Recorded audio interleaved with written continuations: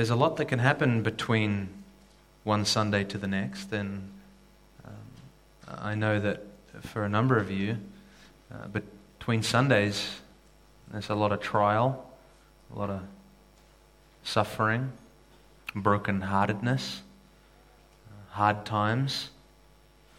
I never want you to suffer in silence. I always want to be there for you. The Lord's always there for you. He never sleeps and never slumbers. Your elders sleep, but the Lord never does. But certainly want to be there for you and treasure you. And as I get to stand in this pulpit from Sunday to Sunday and look out over you, you are precious to the Lord and very precious to me. And love and appreciate you guys a lot. And so never suffer in silence. Love to be there for you. We come again now to the Gospel of Mark. We find ourselves this morning in the latter part of a long chapter, verses 43 to 52. Murray, am I able to turn that speaker around? Am I able to, this doesn't normal, am I able to just turn them around or something? They're all, as I speak, it is all flooding at me. But anyway, I'll try and get on with it. Do all things without complaining, even preaching. Let's read this passage together. We find ourselves in Mark chapter 14. If you're visiting with us, we're working our way verse by verse through the Gospel of Mark. We're so thankful that you're here. And so let's read verse 43 of Mark 14 together. Immediately, while he was still speaking, Judas, one of the 12, came up, accompanied by a crowd with swords and clubs, who were from the chief priests and the scribes and the elders. Now he who was betraying him had given them a signal, saying, "Whomever I kiss, he is the one. Seize him and lead him away under guard." Thank you, brother. After coming, Judas immediately went to him, saying, "Rabbi," and kissed him. They laid hands on him and seized him, but one of those who stood by drew his sword and struck the slave of the high priest and cut off his ear. And Jesus said to them, "Have you come out with swords and clubs to arrest me, as you would against a robber? Every day I was with you in the temple teaching, and you did not seize me. But this has taken place to fulfill the scriptures." And they all left him and fled. A young man was following him, wearing nothing but a linen sheet over his naked body, and they seized him. But he pulled free of the linen sheet and escaped naked. Let's pray. Father, we come before you and acknowledge your goodness. We thank you for your kindness. Lord, we ask that you would bless us in this hour. Give us by your grace an opportunity to lay aside the worries of the week and now wonder at you and who you are. And so, Lord, we come desperate. We come so very needy. We believe in the Holy Spirit of God and pray that he would teach us truth and guide us and illuminate us, and that we would be changed all the more. Help us to be those that are ever growing in grace, in the graces of the Spirit as we see them in the fruit of the Spirit, and ever growing in the knowledge of God.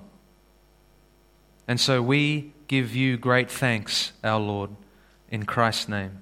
Amen. The Lord answered our prayers, and that fixed it straight away. Right there, it's fixed now.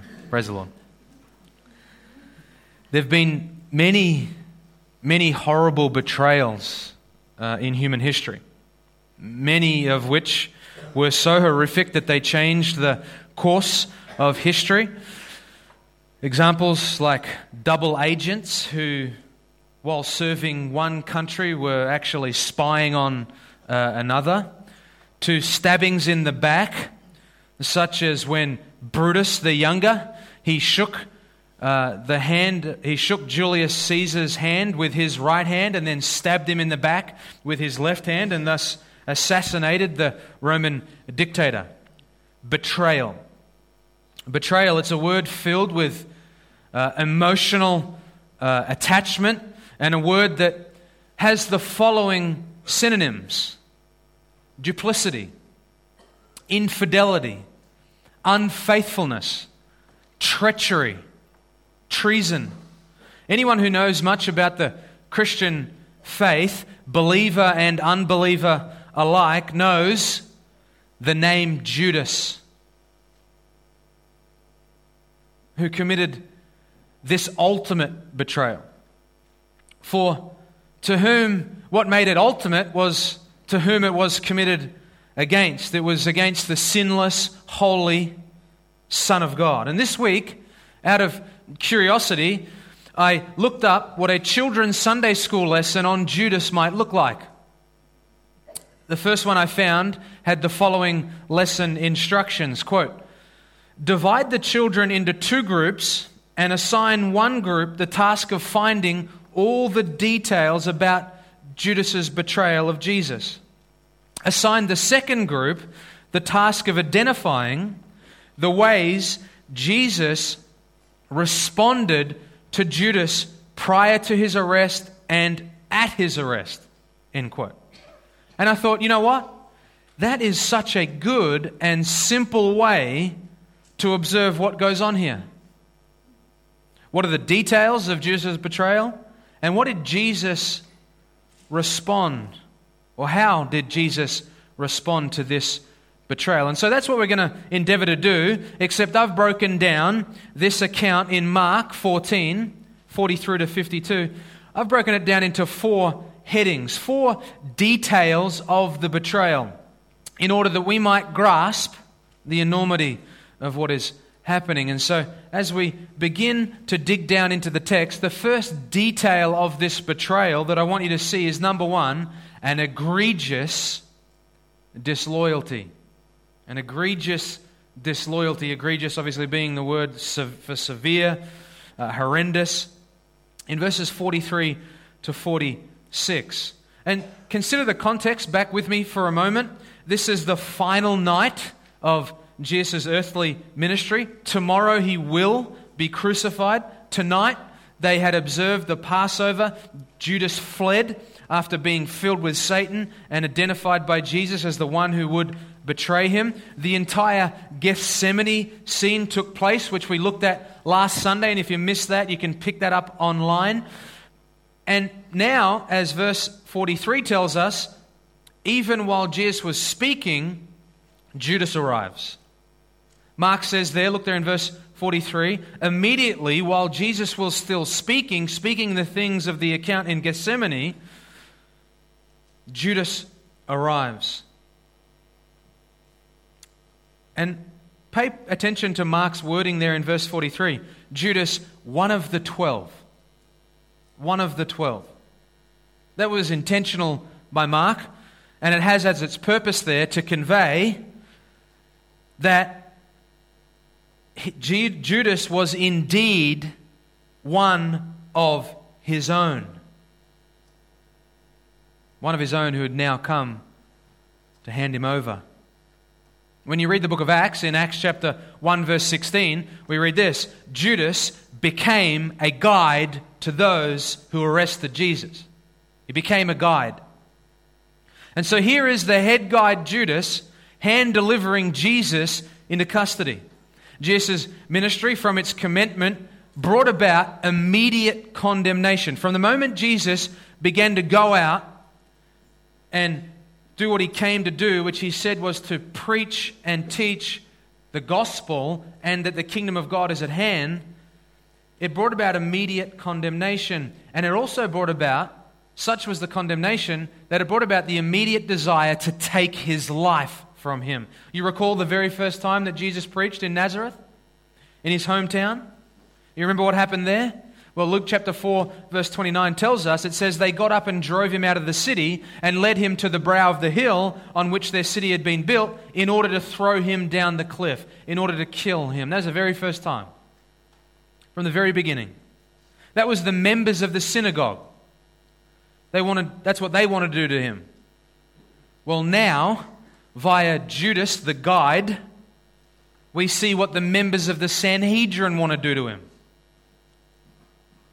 That's what is meant by the chief priests and the scribes and the elders, the Sanhedrin, the most elite group. They come with a crowd, we're told there in verse 43, and the crowd had clubs, and the crowd had swords.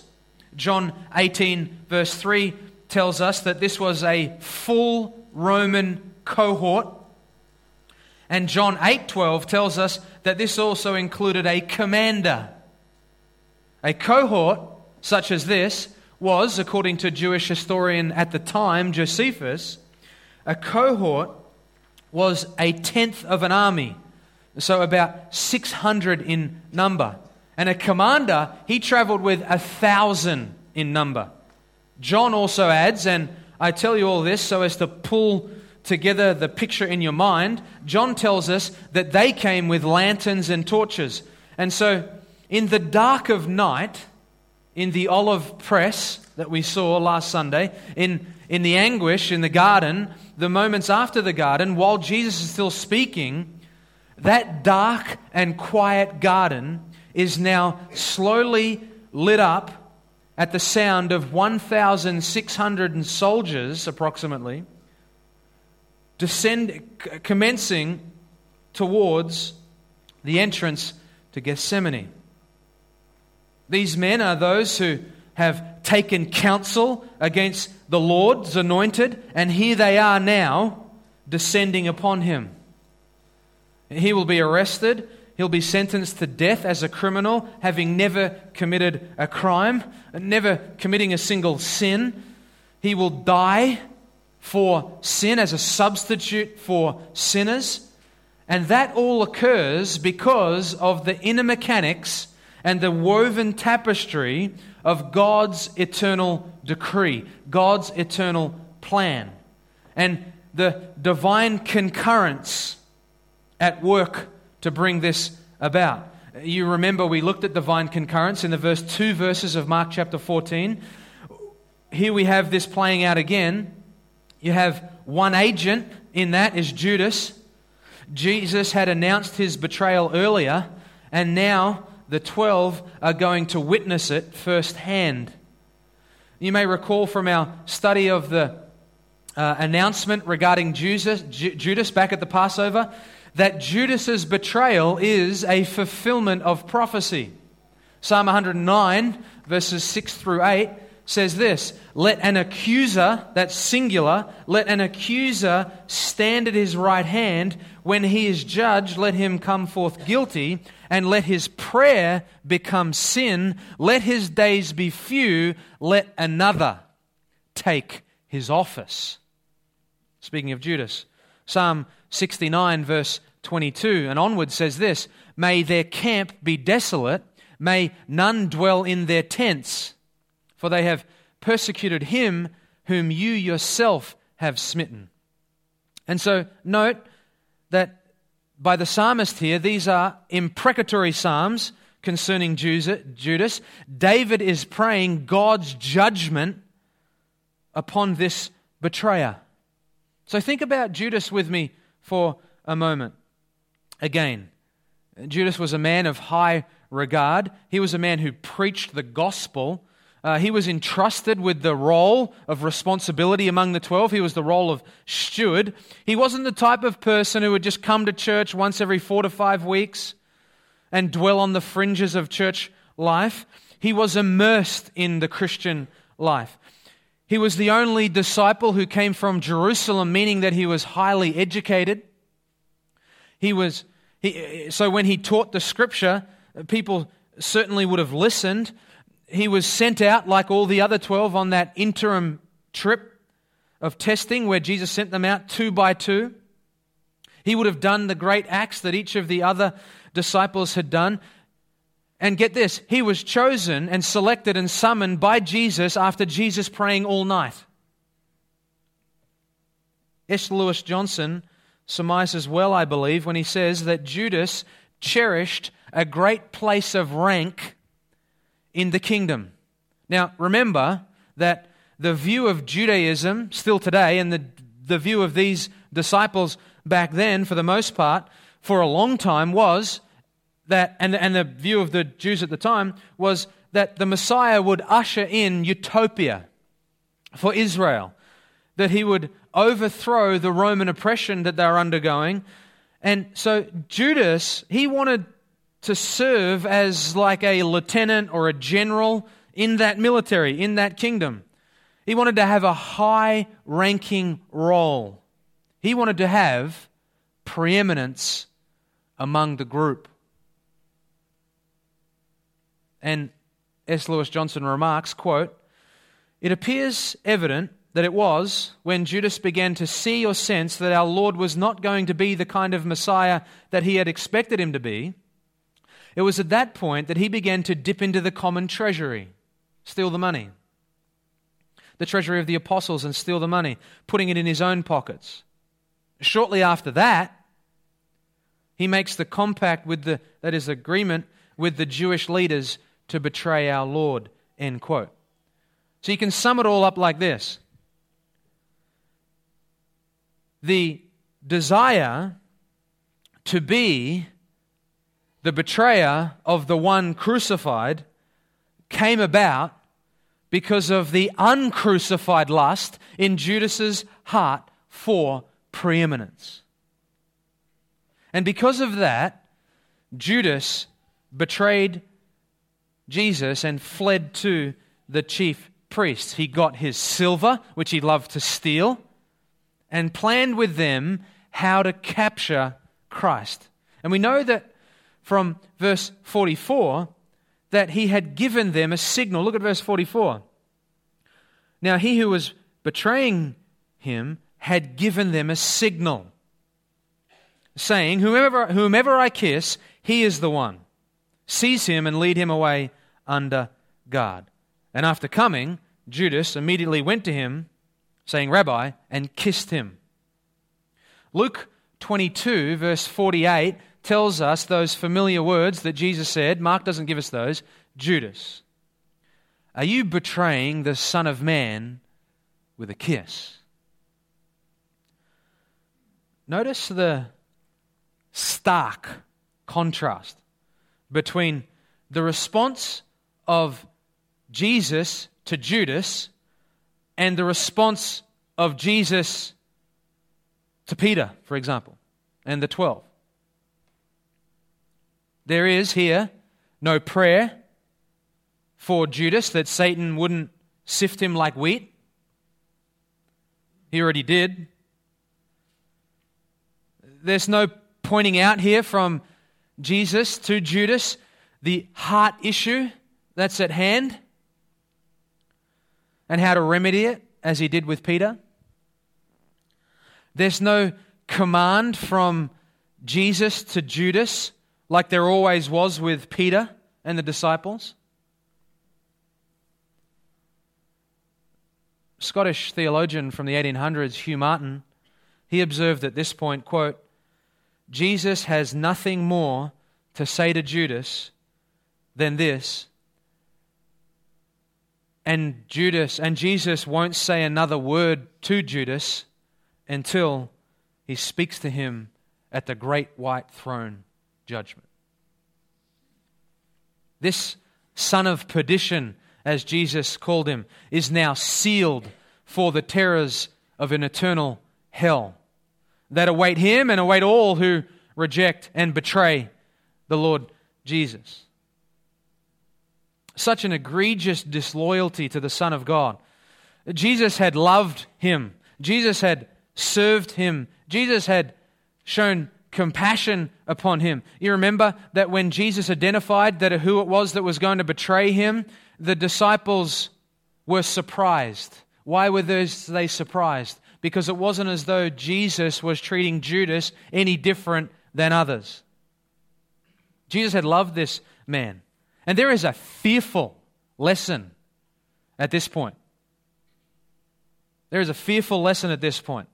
And again, I want to let the Scottish reformer Hugh Martin speak here. He said this, quote, "If you put away Jesus Christ, the grace and the providence, in affliction and suffering, where He seeks to probe your evil heart and show you all its treachery to Him and its love for the world and the sin which crucified Him, if you set your face against His efforts to emancipate you from the carnal mind, cut you off from the carnal mind, which is an enmity against God, then these efforts by Christ, listen to this, will become more and more brief.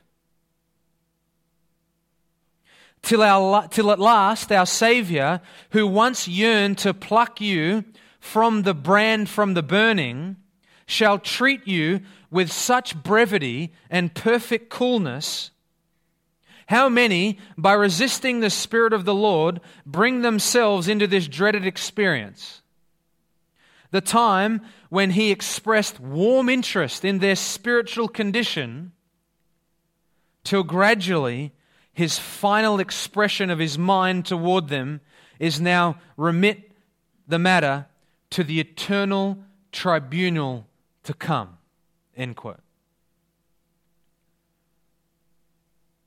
Heavy stuff.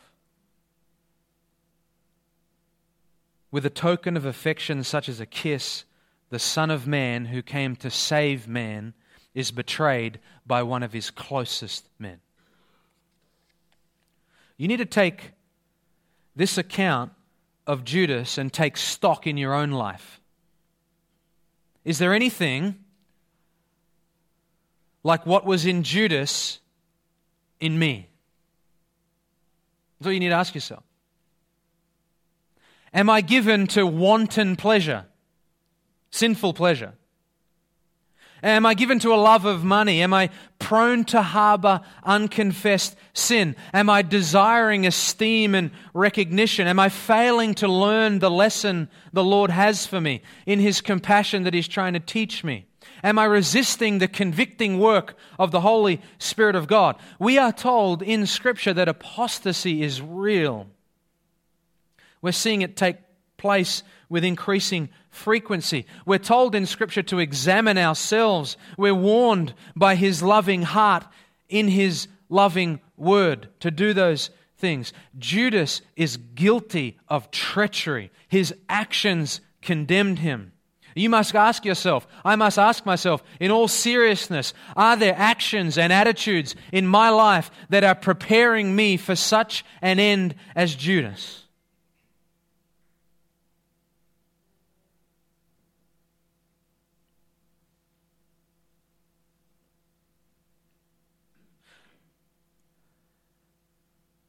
The Lord spoke no more words to Judas.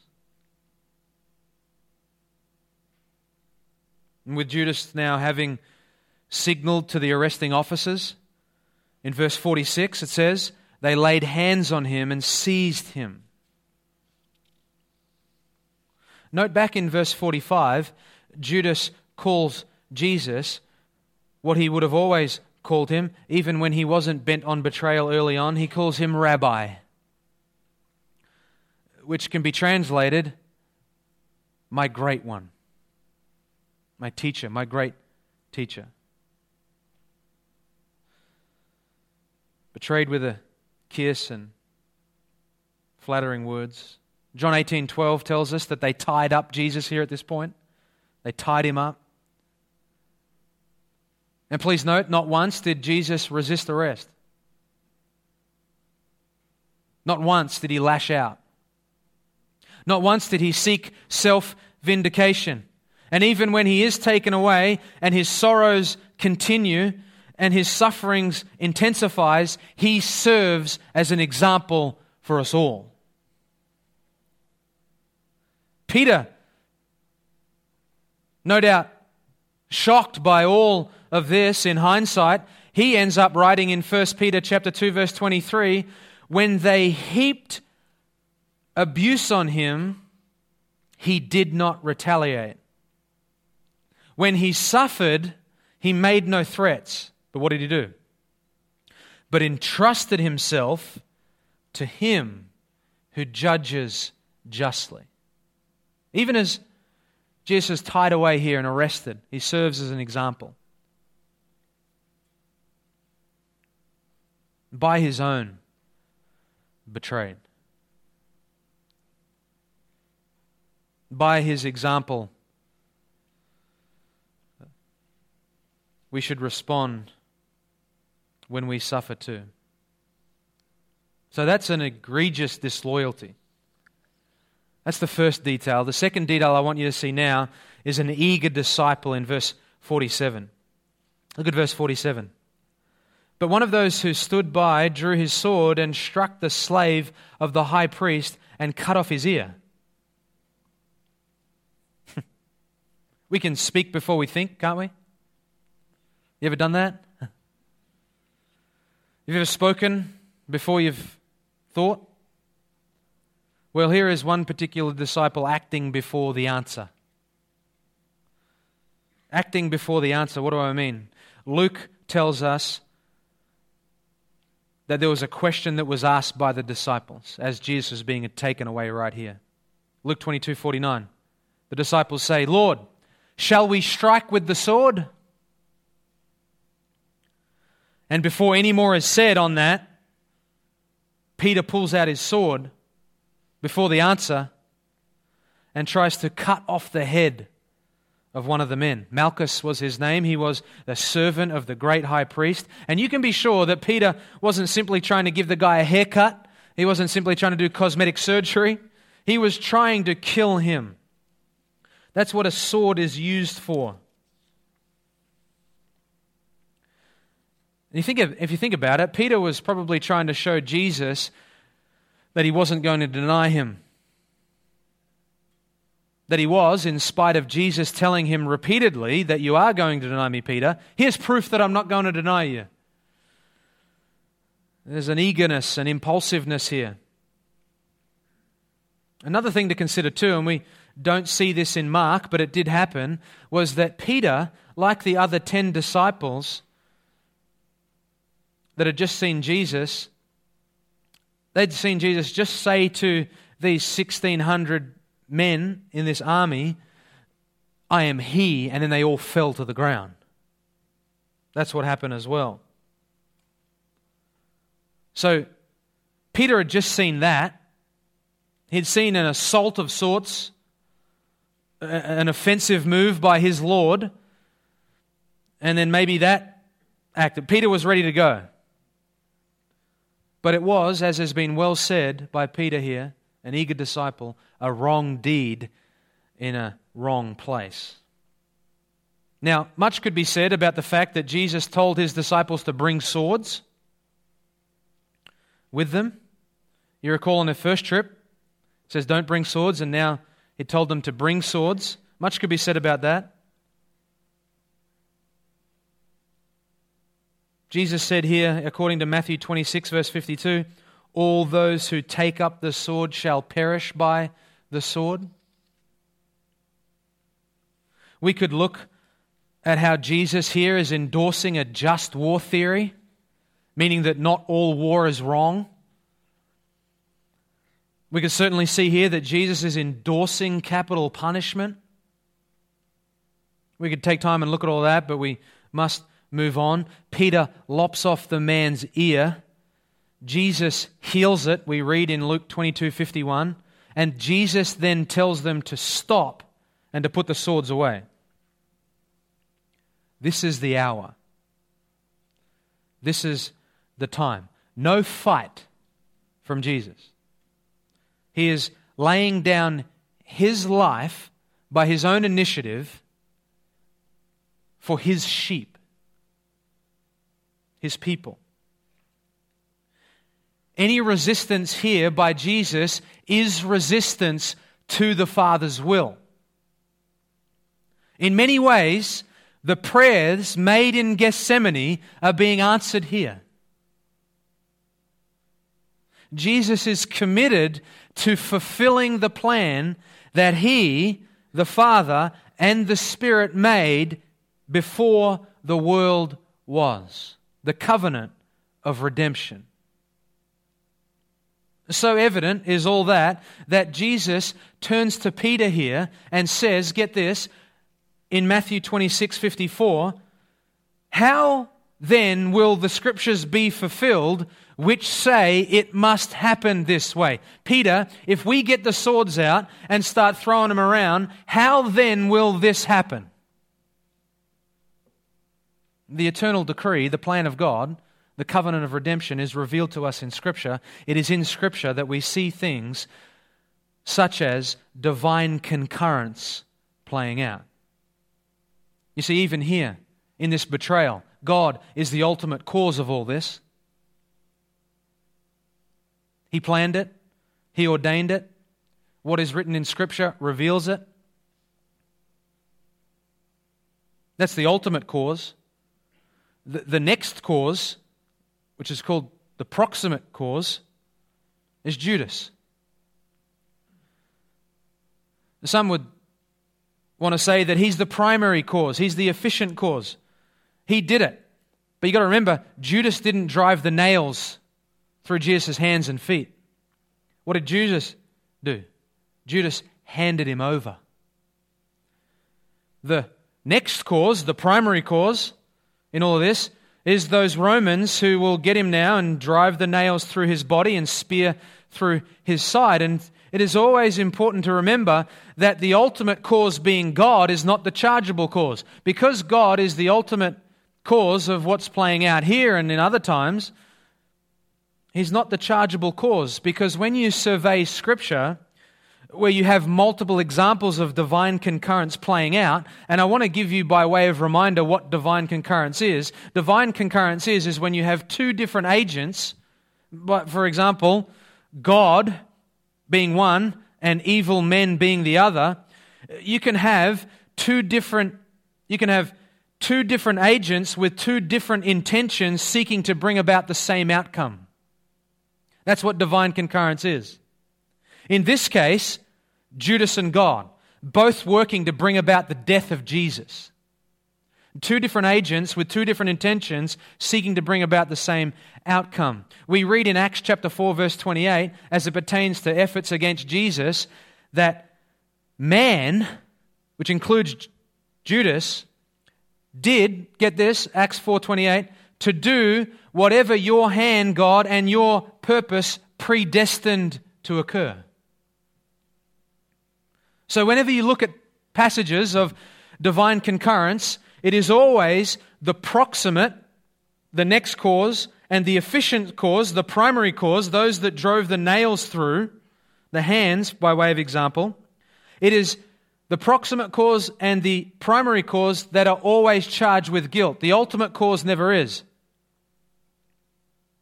Judas made the choice to betray Jesus.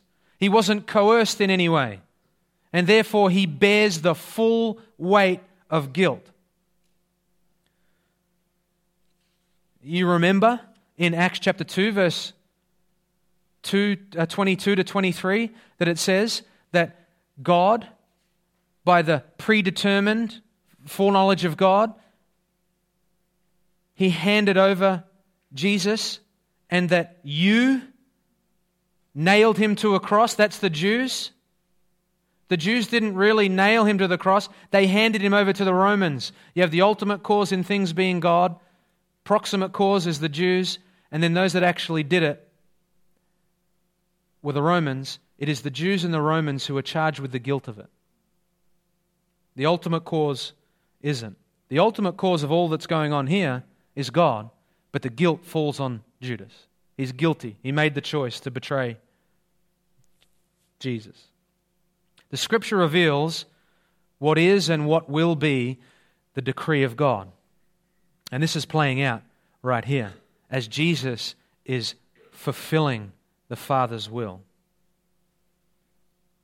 Now we see here Jesus talk a little bit more about this fulfillment, which is where we see now the third detail I want you to see in verses 48 to 49 an earnest declaration. Here Jesus touches on more about the fulfillment. Jesus said to them, "Have you come out with swords and clubs to arrest me as you would against a robber? Every day I was with you in the temple teaching, and you did not seize me. But this has taken place to fulfill the Scriptures." This is an earnest declaration. It's not earnest in the sense that it's intense or elevated. It's earnest in the sense that it's very solemn and very sober. Have you come out to arrest me as you would a robber? Jesus here is pointing out that they are treating him like he is a vile, deadly, destitute, and very dangerous criminal, all while knowing that he's not. What did Jesus say? They hated me without a cause. Judas certainly knows that he's not any of those things. They came here, we know, it's late at night. They came in the dark of night. They didn't come in the light of day. Why? Because the people loved this respected teacher. He taught them astonishingly. He taught them with authority daily in the temple. And so they come now under the cloak of darkness and come as though they were arresting Israel's most dangerous criminal. The Greek word there for robber is the word for bandit or highwayman or scoundrel or pirate, a rebel. Jesus was none of these things. And Jesus says to them here, "You didn't arrest me in the temple, but you arrest me now. Judas, you didn't betray me then, but you betray me now." Why? It's the fulfillment of prophetic literature, and it is the outworking of the eternal decree. Listen as I read and write these down. Jesus says this had to take place to fulfill the Scriptures. Well, what Scriptures? Here they are. Psalm 41 verse 9. "Even my close friend in whom I trusted, who ate my bread, has lifted up his heel against me." Psalm 55 verse 12 and 14. "For it is not an enemy who insults me that I could endure. It is not a foe who rises against me, for from him I could hide. But it is you, a man like myself, my companion and close friend. We shared sweet fellowship together. We walked with the crowd in the house of God." Remarkable. Isaiah 53 verse 8. "By oppression and judgment he is taken away." Zechariah 11 verse 12. "If it is good in your sight, give me my wages, but if not, never mind." So they weighed out 30 shekels of silver as my wages.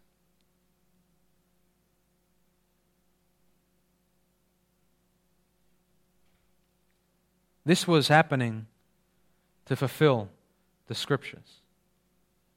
You see, no resistance from Jesus, just an explanatory declaration,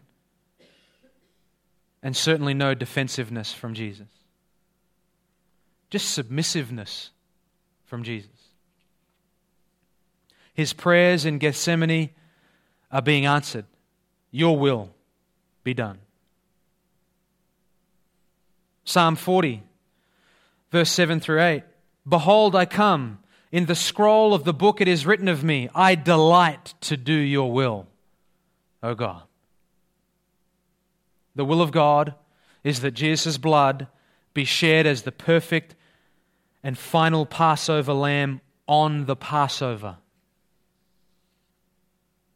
You see, they could have came with an entire Roman Empire. Every weapon of war they had, every man of war they had, they could have come with all that this night. And if it wasn't the hour for Jesus to go, Jesus wouldn't go. He went because He is not only the Lamb, He went because He is also the priest who presents the Lamb. And so, number one, we saw an egregious disloyalty. We then saw, number two, an eager disciple. We just saw an earnest declaration. And now as we wrap it all up, I want you to see the fourth and final detail in this betrayal. It's an all-encompassing departure. Look at verse 50. And they all left Him and fled. Here the betrayal scene ends as all flee. And yet here is another example of all meaning some. Because all here is not talking about all the Roman soldiers, etc. Here all means all the disciples. Here is Zechariah 13 verse 7 being fulfilled. Strike the shepherd and the sheep will be scattered. The disciples all fled, each and every one of them. Sure, Peter and John will come back later on, and we give them credence for coming back, and sure we must, because they had some measure of bravery, but it didn't last long. But they all fled. All of them. They all fled in fear that they too would be tied up, they too would be seized. These men, you remember, who were insistently saying, I'll go to jail with you, I'll never deny you, I'll die with you, I will not deny you, they all fled. All of them.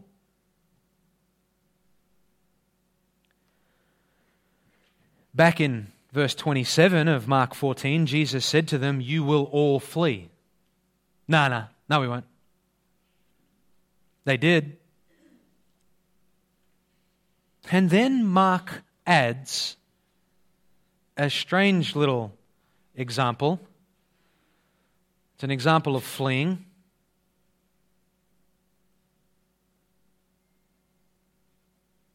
It's so strange that it's a young man running away naked. I remember when we were in the States, Pastor John MacArthur being asked who this young man is, to which he replied, I have the same Bible as you, how would I know? We can't be certain who this young man is. Speculation is somewhat unhelpful, but I tend to believe that this is perhaps Mark referring to himself. It was in Mark's home, according to Acts chapter 12, verse 12, that the disciples and others would meet. And so the line of thought, and you can't be certain, but the line of thought is that Mark was at home, and then he ran to Gethsemane when he heard about what was going on, and he went in a linen cloth, a linen sheet, which was the pajamas of the day. And so he ran in his pajamas to see what was going on, and he came toward the end, and because there was 1,600 soldiers, they grabbed him, who knows? But there was a young man, and they grabbed him, and he pulled free of his pajamas and then escaped naked. But who knows?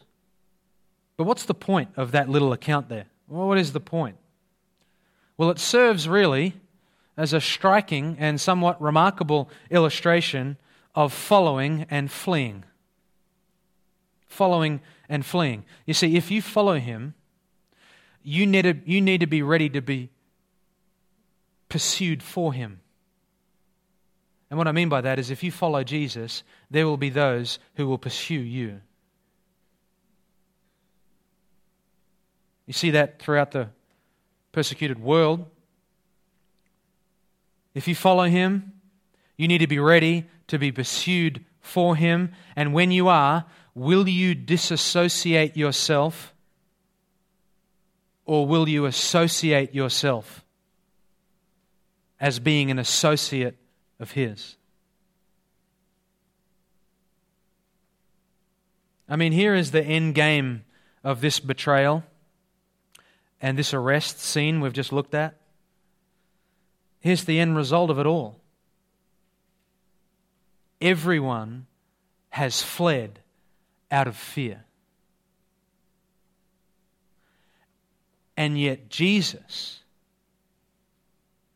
walks forward out of love. Love for the Father and love for the believer. For it is out of that love to please the Father, and it is out of that love for the guilty, wretched sinner that Jesus walks alone into the hands of godless men. These godless men, we'll see soon, they will falsely accuse him. They will make up lies about him. They will unjustly sentence him. They will horrifically kill him. And here's the point that Mark is trying to display here. Jesus is all alone. All fled.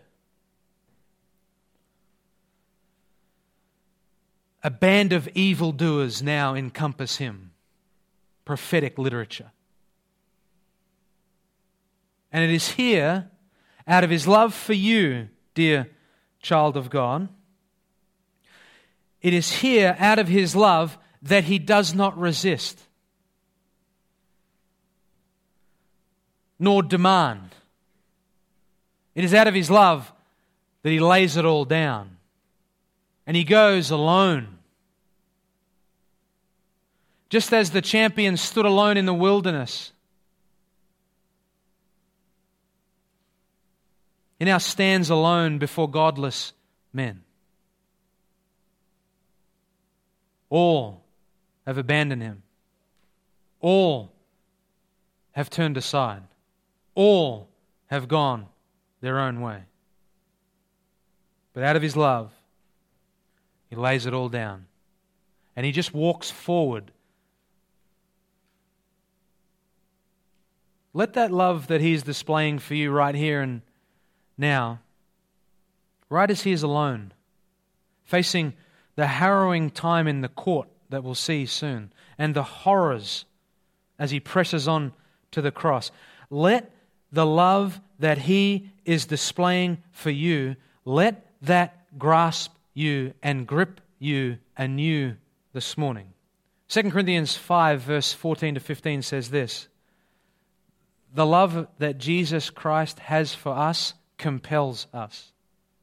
When the full appropriation of the love that Jesus Christ has for us, it compels us. Not our love for him, for that is just fleeting and fluctuating and momentary and impulsive, but let his perfect love for us compel us onward. Having concluded this, that one died for all, therefore all died. Those that he died for died in him. And he died for all, so that they who might live no longer live for themselves, but for him who died and rose on their behalf. This precious Savior was betrayed by his own. And he pressed on out of his love. And Mark wants us to know that he was left alone.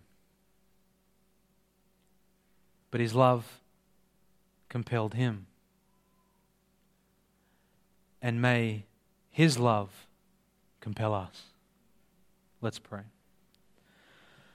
Father, we come before you and think of this account and just ask, Lord, help us to be moved by this great love that Jesus displayed for us even here at this moment.